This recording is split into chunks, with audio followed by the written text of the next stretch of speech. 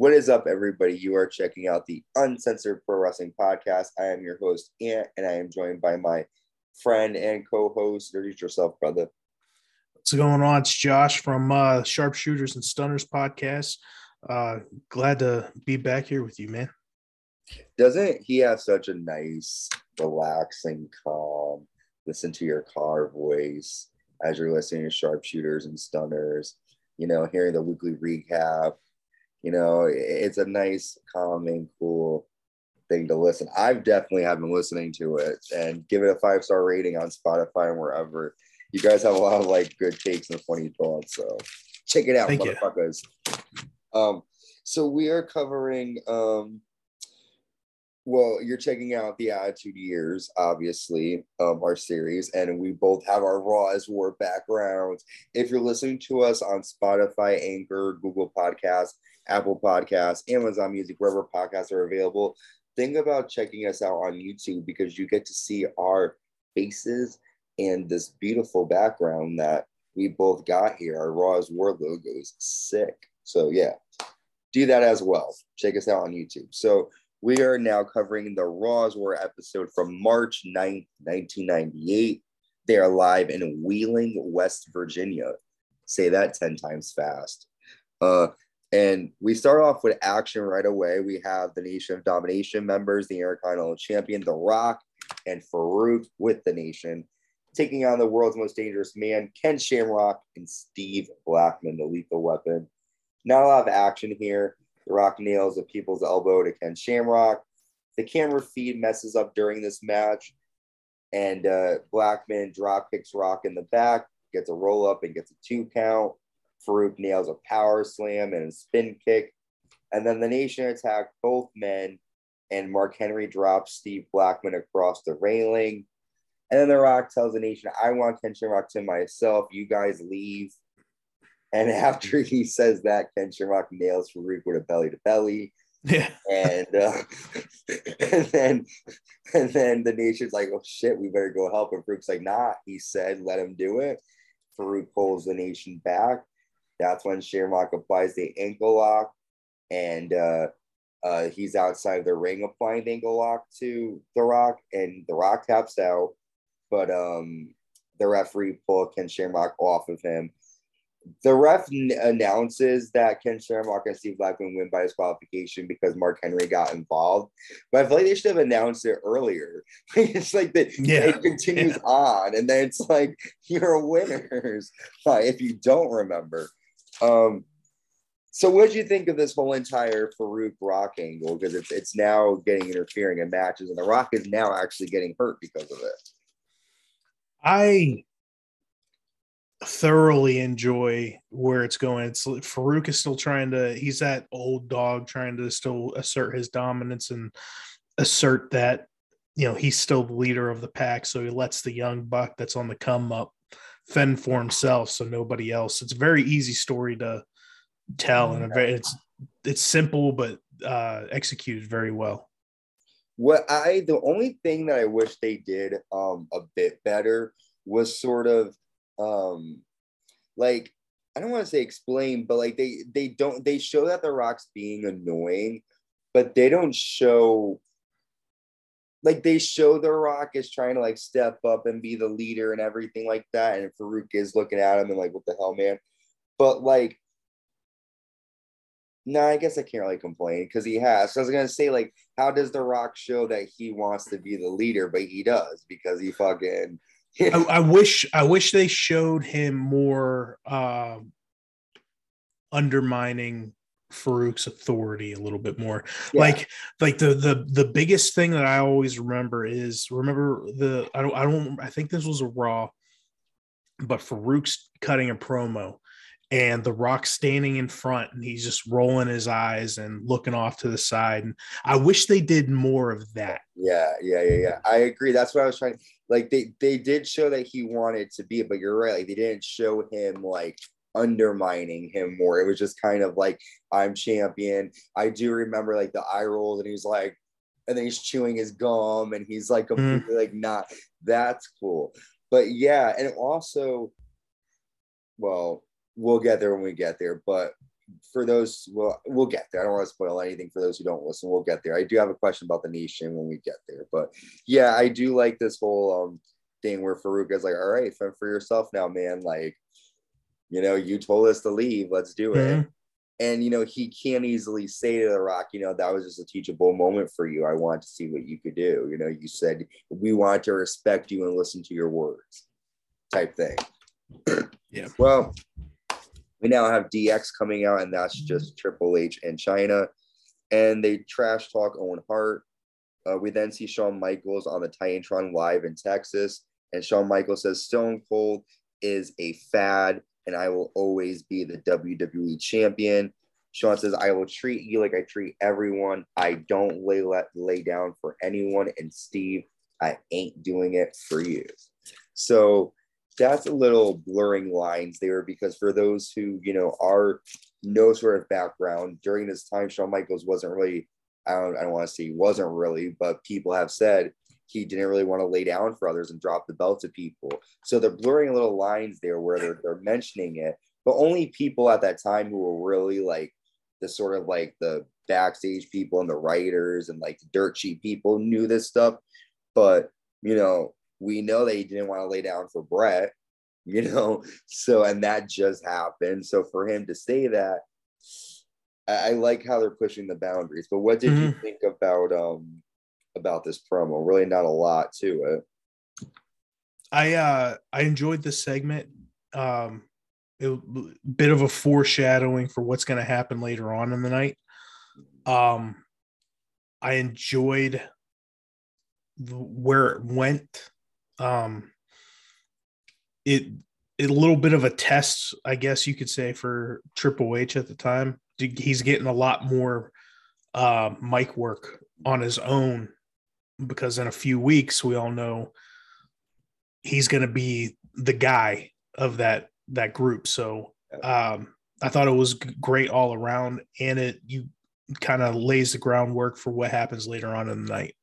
Yes, sir. Yes, sir. Triple H then joins commentary because we have the European title on the line. The champion Owen Hart defending against Barry Windham with James E. Cornette. Now, just for story's sake, we know last week when Owen Hart was defending against Mark Henry, Chyna got involved, and you know, she made sure that Owen Hart kept that title leading up to WrestleMania, where he's supposed to take on Triple H. So the match starts and technical difficulties continue on. At this point in the first match, I was like, oh, something, you know, was weird. Now I know that something's going on, that this is all planned. I forgot all of this stuff happened until I watched it back again. Like the first time, the first, when it happened in the first match, I was like, well, that's kind of weird. That was me too. And the second match, I was like, oh, I know where this is going now. Yeah. Because I remember I was like, you know, I also forgot to mention, so the European title is on the line. Did I say that? Owen Hart defending against Barry Windham. Okay, I did say that. Okay, good. So Barry nails a clothesline and gets a 2 count. Owen backdrops Barry to the outside, and then he being Owen, sends Barry into the ring steps. Chyna then comes down and low blows Owen Hart, and Owen gets counted out, and Barry Windham wins by count out. However, Owen Hart retains the title. After the match, Bradshaw ran down and attacked Barry Windham, and Barry is a former partner of Bradshaw. So what do you think of this whole storyline of Chyna pretty much getting involved in these matches to help Triple H to ensure that Owen's champion? I think it tells a great story. You know, obviously the match at Mania doesn't really mean anything to Triple H if Owen's not the European champion. Yeah. You know, because that's really all that Triple H at this point cares about, is getting that title back. So I think it tells a great story. Also in this match, if you saw, Owen Hart rolled the shit out of his ankle. Yeah, he did. And as a person who's broken both of his ankles, that nothing makes me wince like seeing somebody roll their ankle. And so that, you think he was obviously fighting with the injury, with the hurt ankle and everything. Yeah. Rumor is that he was wearing, going fast forward to Mania, he was wearing the walking boot up until like right before he walks through the curtain. Oh shit! I mean, in all honesty, he probably shouldn't have competed at WrestleMania. And today, by today's standards, he wouldn't.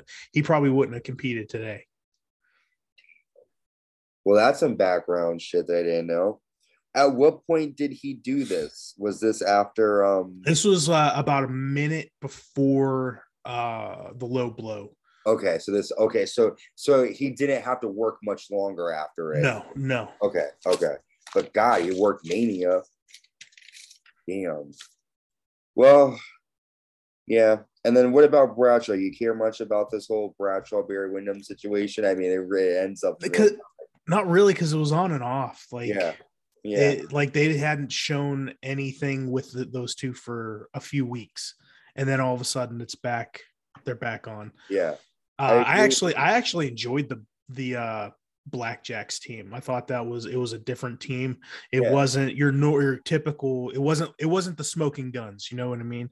It was a badass two cowboys that looked the part. I just think at that time, WWE wasn't really invested in the tag team division. Yeah, you're right. We've talked about that. Yeah, I agree. Like they look different. They had like the mustache and you know they looked like big tough cowboys, you know. Well, we come back and we learn that Raw is brought to us by 10/3/21, WWF The Music Volume 2, which I know my brother had, and WWF Legends series at Toys R Us, bringing us back. We then get a backstage interview from Kane and Paul Bearer. Paul says that Kane destroyed Vader.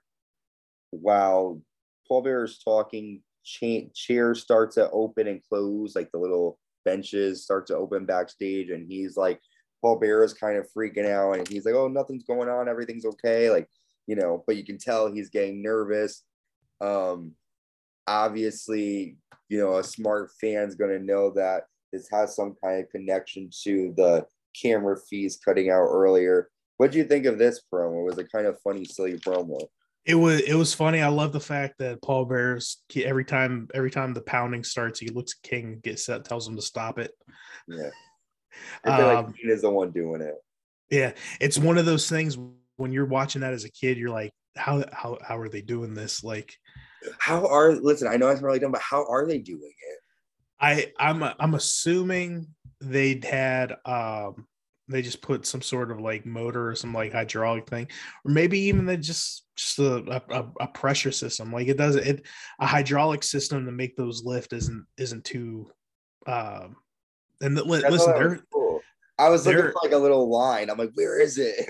They had a guy, I've heard Bruce Pritchard talk a lot about, Richie Posner, who's done a lot of great things with props back in the day, and it's one of those things that like he's done magic before with like how they were able to bury Undertaker alive but not bury Undertaker alive and stuff like that.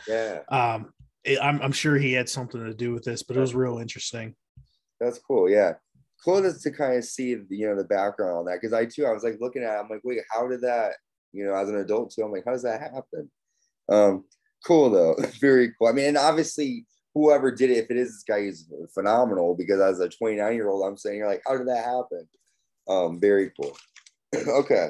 Next, we have Aguila with the light heavyweight champion Taka Michinoku taking on Brian Christopher with Jerry the King Lawler. During the match, there's thunder and lightning, which, shit's hitting the fan. Aguila nails a missile dropkick to the back of Christopher's head. Taka pulls the King off the apron, who King is on the apron trying to distract, and then King sends Taka into the steps. Aguila goes to the top, but King pulls him down. Aguila wins by disqualification, and then after, Brian Christopher power bombs Aguila. And then after that, Taka drop kicks Brian Christopher off the apron onto the King. I have a question. What I don't understand is, why didn't they do this Taka storyline with Brian Christopher into Mania? I don't remember. Did they not face each other in Mania? I'm not. He fights Aguila at Mania. I'm not 100% certain. It could have had something to do with Taka's dates over at Michinoku Pro in Japan. Because I know he was going back and forth, so he might not have been available for Mania. Well, he fought at Mania. He Oh, fought. did he? Yeah, he fought. Oh, Aguilar. Taka fought Aguila. Yeah, you mean Brian? Right. Yeah. Okay. So maybe Brian just was, maybe they thought they've done it too long. I'm just wondering because right probably. now, like they're doing like they're Aguila and Taka are working together. And I could be wrong, but I don't think leading up to it there's any sort of like issue between the two of them. But clearly there's issues with Brian and Taka. So I'm wondering, or they could have even, I'm surprised they didn't do a tag match with King and Brian against Taka and Aguila. Yeah, I don't know if there was an issue. I always thought that Brian Christopher was a very talented performer. Yeah. But I think he had a lot of personal issues that kind of handicapped him. Yeah. There's a difference between if you're Shawn Michaels having personal issues and if you're Brian Christopher having personal issues. Shawn Michaels is proven to be a guy who can have his personal issues, but still go out there and perform. And I don't know if WWE really thought that Brian Christopher had his shit well enough together that he can kind of separate the two, Sure. I got to ask you something. This is, and the viewers keep listening and everything, because this doesn't revolve around 1998, but something because you talked about, personal issues and stuff. You heard this whole Jordynne Grace thing with Chris Benoit. What's your take on that, quick? My take is like, I like dark humor as much as the next person. My only issue is with something like that, and I usually avoid. I think when you're in the industry, I'm looking at it on the side of Benoit's son, his living son, right? This is a guy that's trying to get into the wrestling business, who admires the people in the wrestling business. When you make those kind of comments on social media, what are you doing to the psyche of that kid who has nothing to do with what his father did, other than the fact that it was his father? Yeah. He admires everybody in the wrestling business, and he's probably never going to get a fair shot in the wrestling business. Yeah. But to have people that he looks up to in the industry make these kind of posts, I think it's one thing if a fan does it, but it's another thing when you're in the industry and you're trying to get into that industry and you see that everywhere. It kind of hits different. Yeah.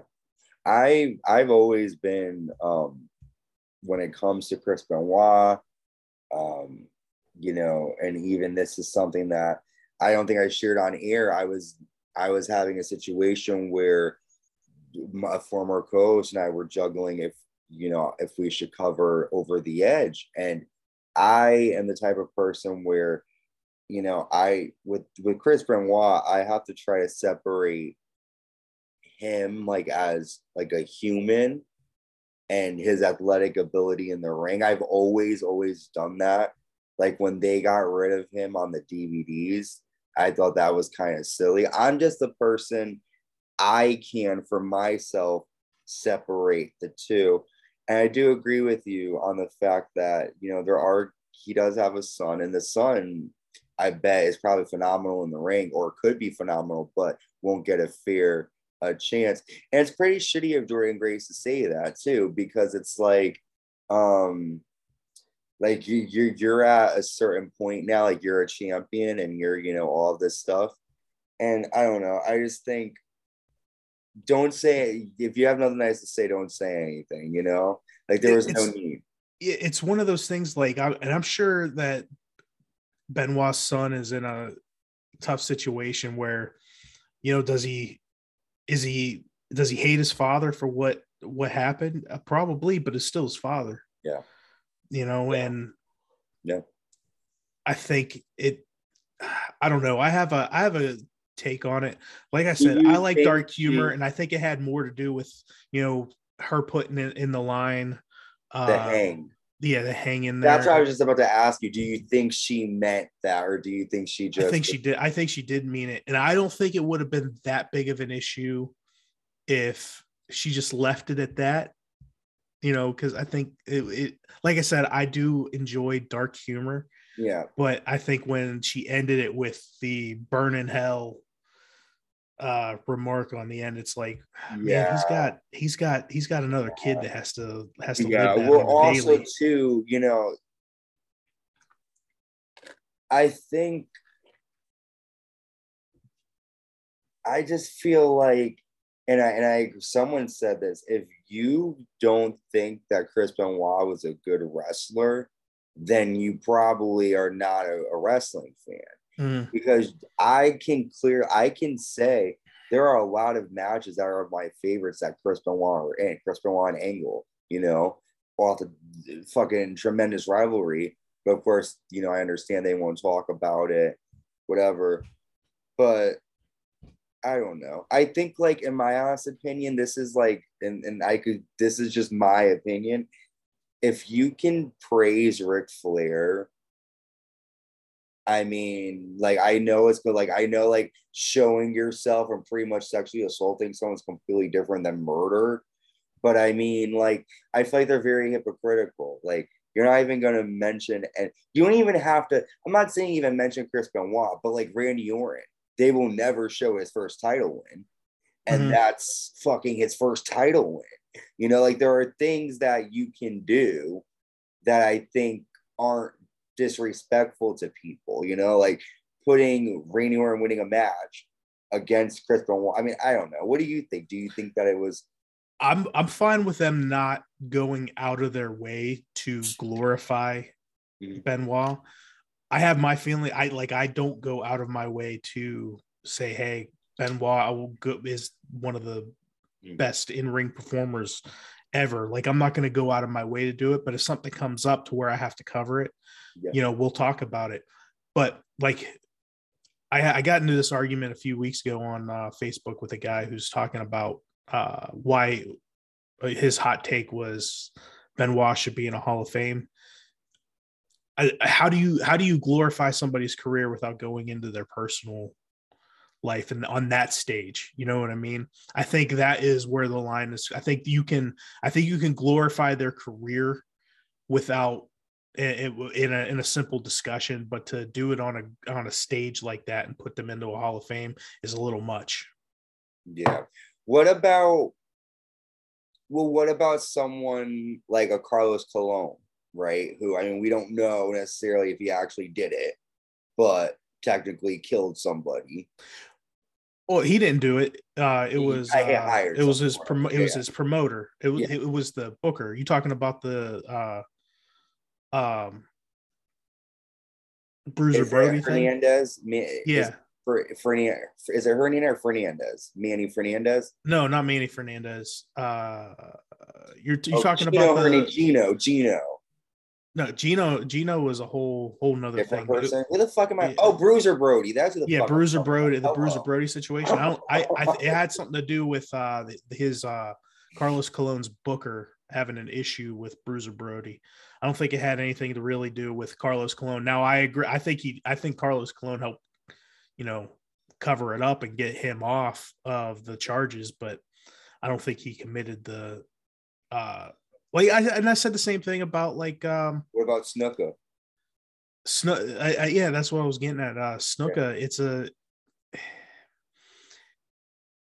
here's the problem with Snuka. Like, there's all kinds of accusations, but there is not any real physical proof. You know what I mean? Like, it's hard to justify. Like, we have the court of public opinion, but that court of public opinion is not the law. And I'm able to separate my personal feelings and the facts pretty well. Like, do I think Snuka probably did it? Yeah, he probably did. But you can't. Do I have proof that he did? No. I feel you.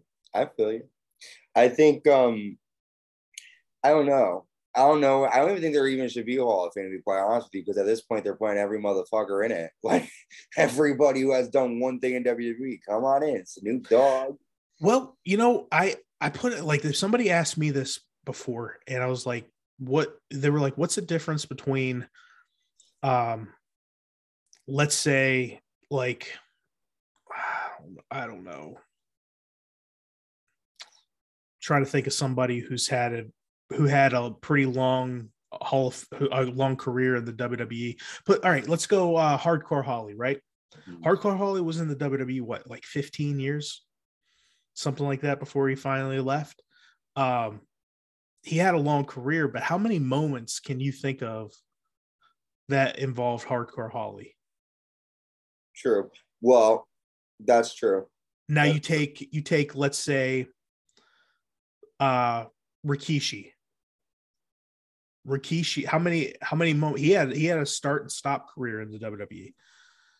You know, he probably was only there total like 8-9 years, but at the how many memories come to mind of Rikishi? Oh yeah, my biggest burden for me when it came to Hall of Fame was Sharmell, because I felt like I like her. I'm glad she went on. She looked great. She fucking, did good. But, you made a good point. Like, what did she really, I mean, for me, what did she really contribute? She was, But what's she contributing now? She's a big part of reality of wrestling in Houston. There's a lot of talent in the WWE Hall of Fame that barely spent any time. I wish they would have talked more about that, though. Yeah, she's a huge part of reality wrestling.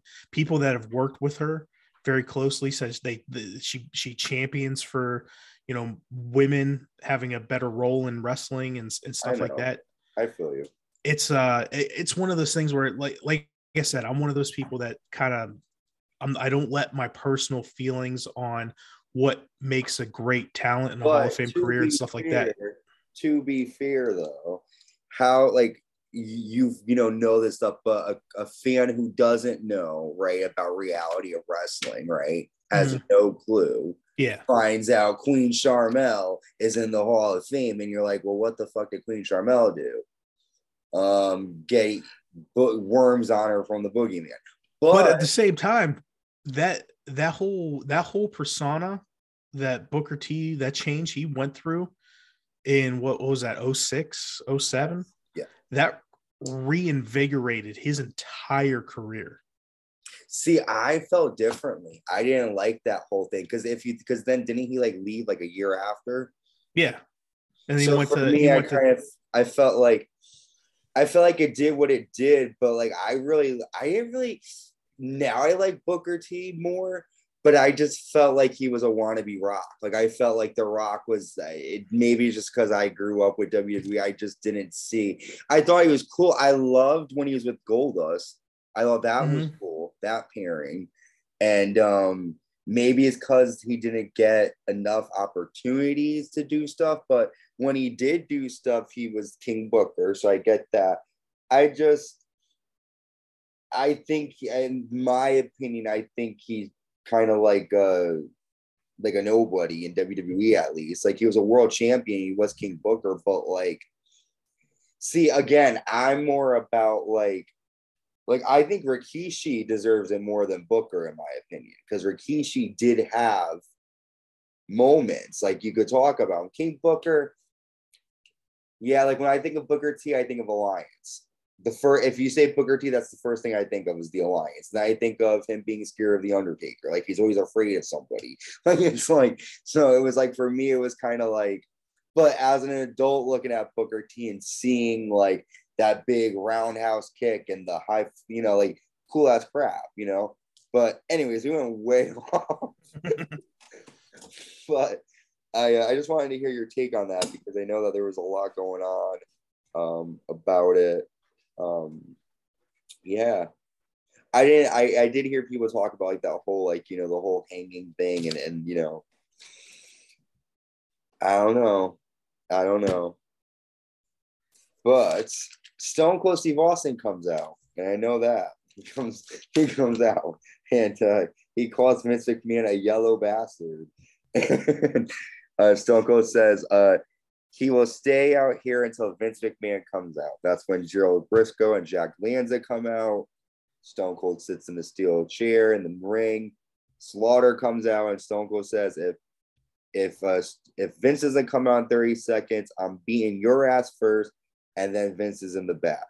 Security then comes down with Pat Patterson. Stone Cold says, y'all ain't gonna do a damn good thing with trying to come down here. Ain't gonna work. Vince comes down finally. Stone Cold then breaks Vince's jacket sleeve, and he tells Vince, I'll beat your ass if you don't leave the ring. DX Tyson, it's a big plan.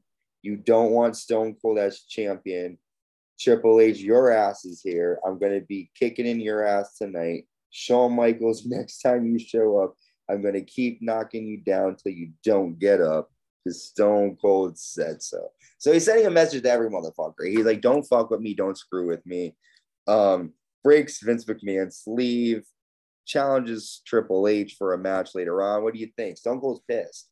I love how Vince wore the most disposable tweed jacket he owned from like 15 years prior. Yeah, when he was still doing interviews for his dad and shit. Yeah, because I'm like, man, that jacket probably cost like $10 at a flea market. He's like, I ain't spending my expensive ones on this shit. Yeah, hey, but I enjoyed it. I think there are times where I have a different take on Stone Cold as a promo. Like, I think he was a decent promo, but I think he had so much energy and passion in his promos. It took his promos to a different level. So I enjoyed it. I enjoyed the energy of it. Who's never wanted to, talk to their boss that way, mm-hmm. Or break their $10 Savers goodwill fucking code.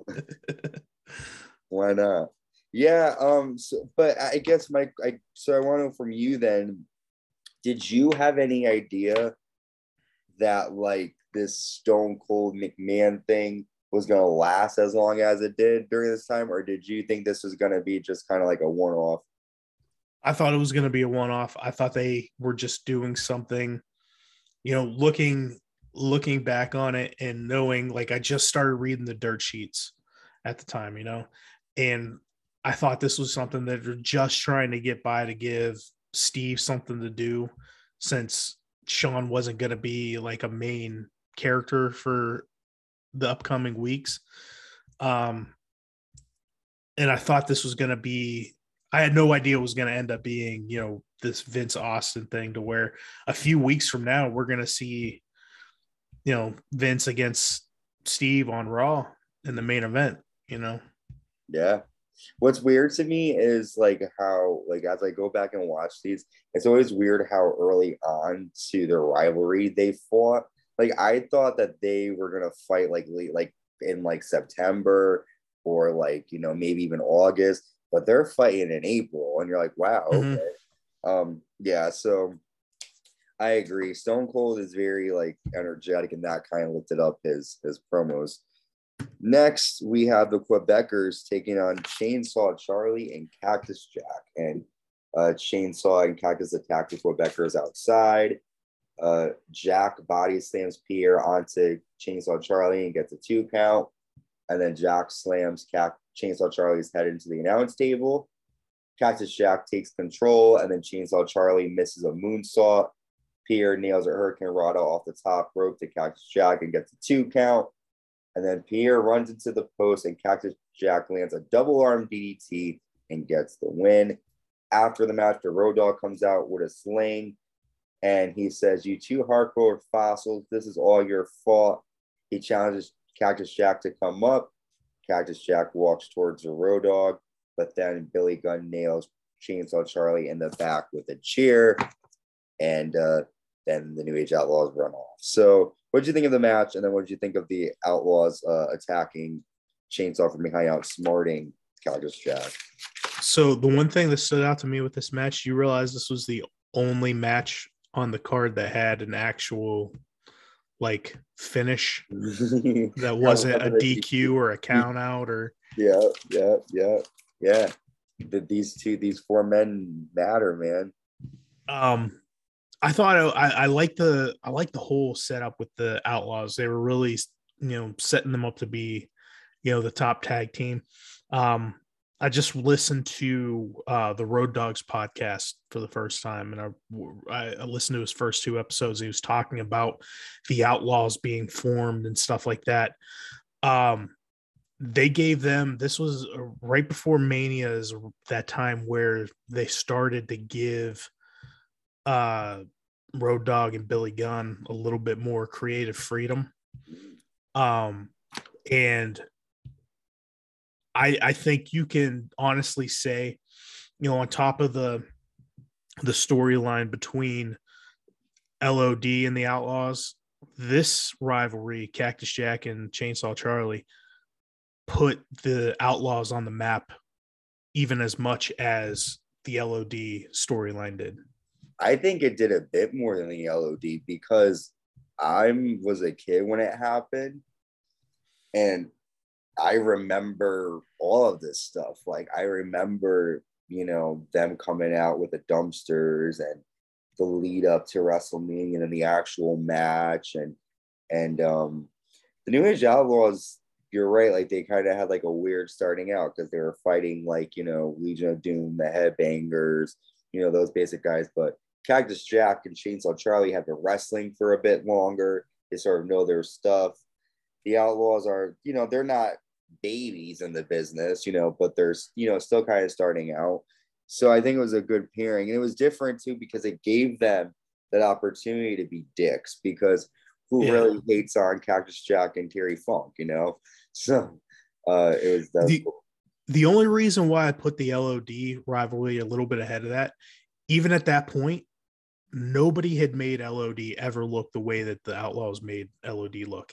Even after that, besides themselves, I mean, they made them this whatever storyline after that, with the whole, Hawk and his drug use thing that I thought, that felt kind of forced.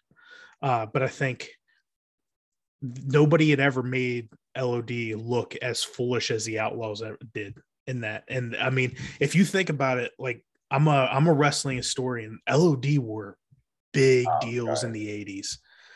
They were, for a tag team, in some of those territories, you could put them on a Hulk Hogan level. So that's kind of like, that's kind of the reason why I put it a little bit ahead. Yeah, I've always, for me too, like because again, my viewpoint was, being young, seeing them, I've only seen them in WWE. Yeah. I still, even with the network and stuff, I still haven't seen any of their prior stuff.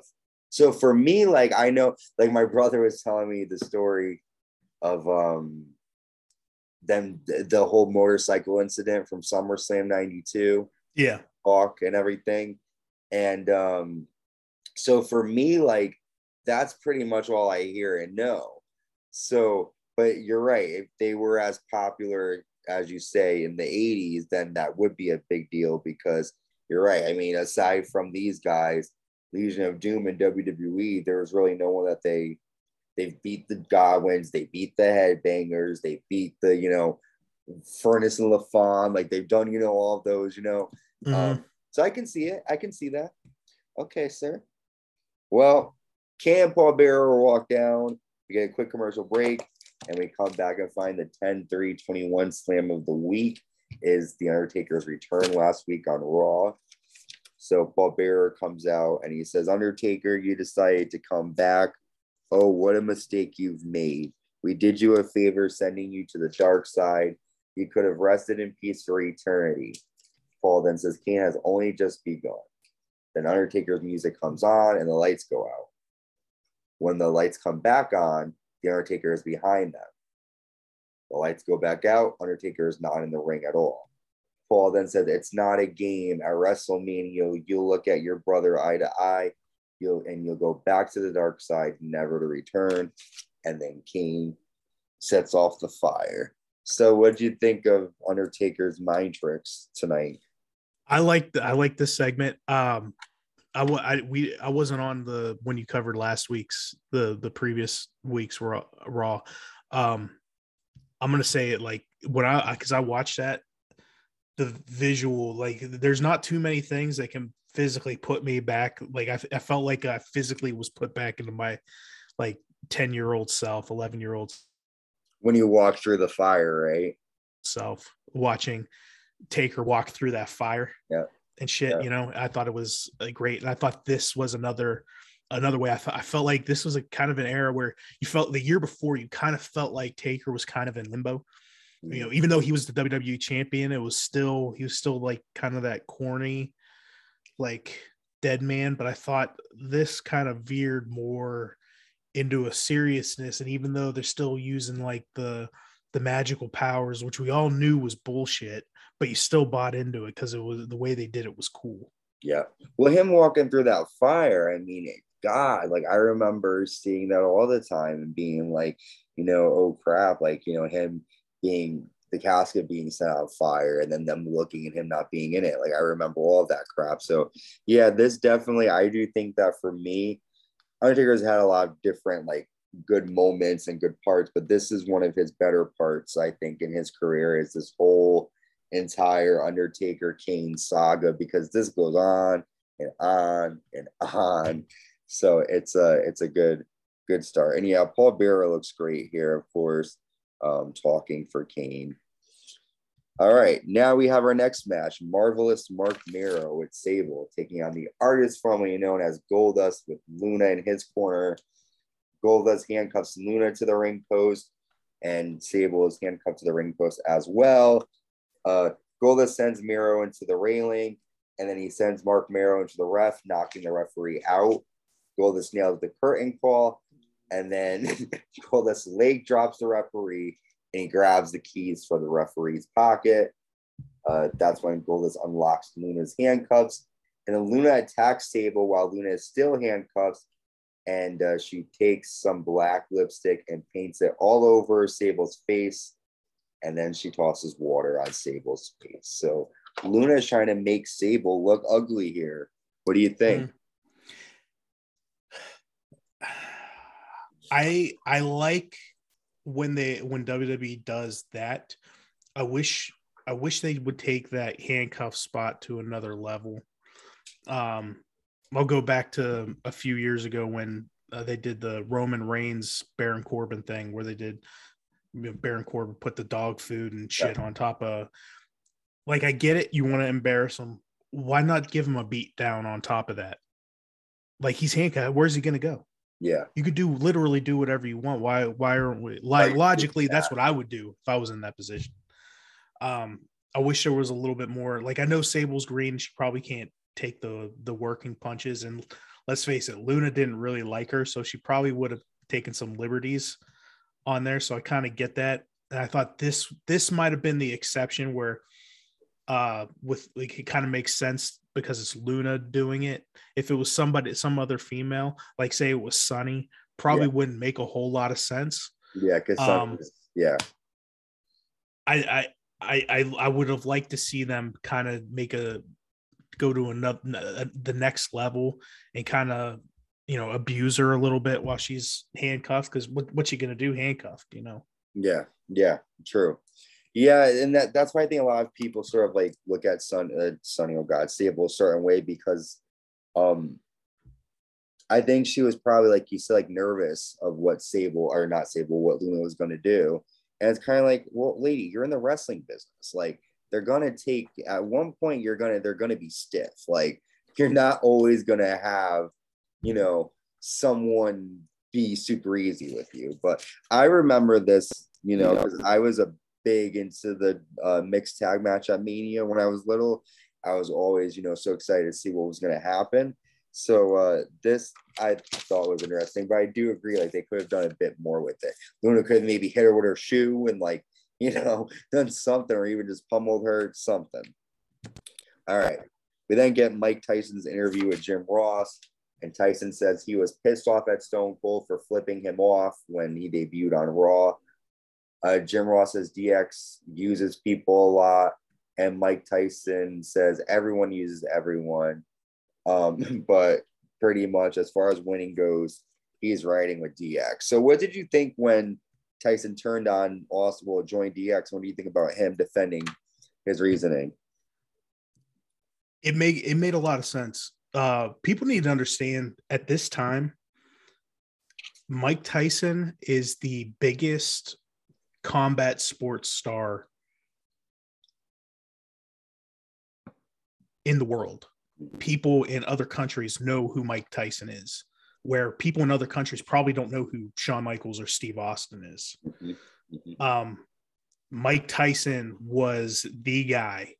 And so it was a big deal when he decided to side with DX, and it kind of fit his personality. Yeah.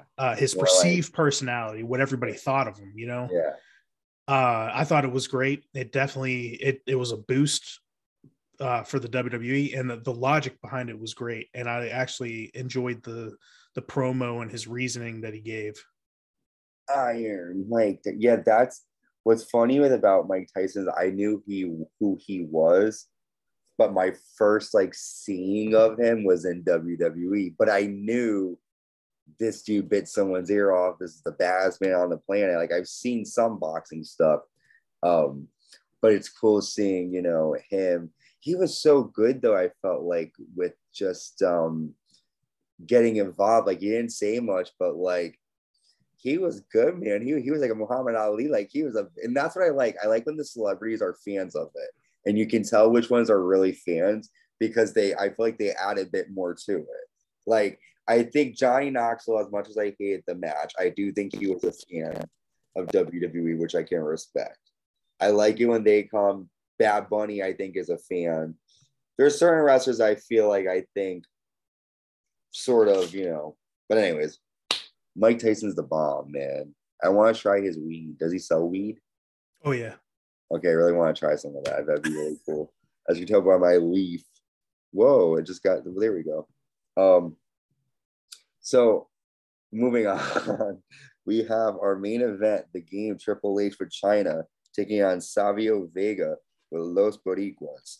And Stone Cold walks down and he nails a stunner on Gerald Briscoe, and he hits the referee with a stunner. But then Shawn Michaels shows up from behind and nails a sweet chin music to Austin, and then he delivers punches over Stone Cold. Such a great swerve. Yeah. What'd you think? I love it, but admittedly, Shawn Michaels is my all-time favorite wrestler. So even at this point, I was still a Shawn Michaels guy. Yep. I loved it. I thought it was a great swerve. People legitimately thought that HBK wasn't there. Yeah. I thought it was sold well. I love the fact this is the start, Stone Cold coming down and just stunning everything. I love it. Yeah, I thought the whole segment was good. There's a funny story where my dad and brother went to see, like, they were at the first Raw of '98, the one in New Haven. It was the one where Austin was stunnering everyone because they were getting ready for the Rumble.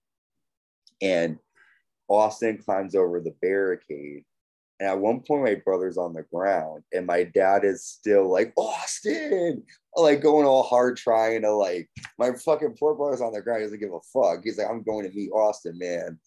So I can feel that. Austin's one of my favorites for sure. But yes, Shawn Michaels is one of my favorites too. Just such a fucking great heel, because he's like one of those people who like will talk shit to you and smile while he's doing it.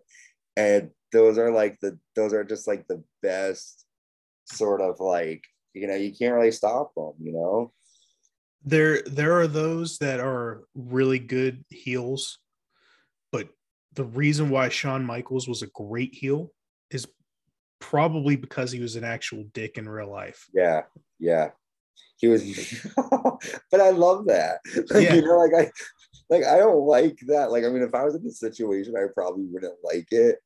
But I do find it funny that he was able to get away with so much shit. And you're like, damn. But Yeah. Well, he could sweet chin music someone. That would be it, right? Kind of like, Yep. Well, that was it. What was your favorite moment from this week's Raw? Probably towards the end when Shawn came out and swerved everybody. It's hard to top that. You could tell there's a difference between the pacing and what was going on between Raws and '98. Then instead of fast forward 2 years to when kind of everything just turned into a show. They still like what we said before. This is very much a tale of two different generations. Yeah. Of the WWE. Yeah. And going forward, the pacing starts to become different, especially once we start getting hardcore into Austin McMahon. Mm-hmm. Yeah, it's we're at the point where 97, 96 is still majority, and you're right. And then they save some moments that are more like in your face, and I kind of wish, again, like I don't like it when they have the matches where it's like a 1 minute match and everybody, but I do, like I say this all the time, everything mattered. What you saw on Raw, you saw for a reason. Some of it was filler, but because it was so short and because of the talent, you had to get the best every moment. Otherwise, and they were competing against another company. Like, they had to make it the best. So I think even if the matches weren't that great, like for me, like I feel like they should keep doing it like this. Everything needs to matter, and that's it. Don't have.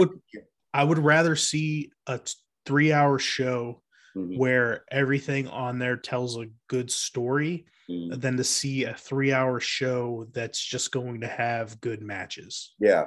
Yeah. I'm like that too. I don't like taking notes while the promos are going, but I'm more of a story person. Like the wrestling is good too. Like the wrestling needs to be good, but you need to have a story to make me care. If I don't care about the match, I'm not going to really invest in it. And there hasn't been a lot of matches I've cared about. Seth Rollins currently, I think, is one of the only people that makes me invested in his matches because he tends to friggin' every, rivalry he's had.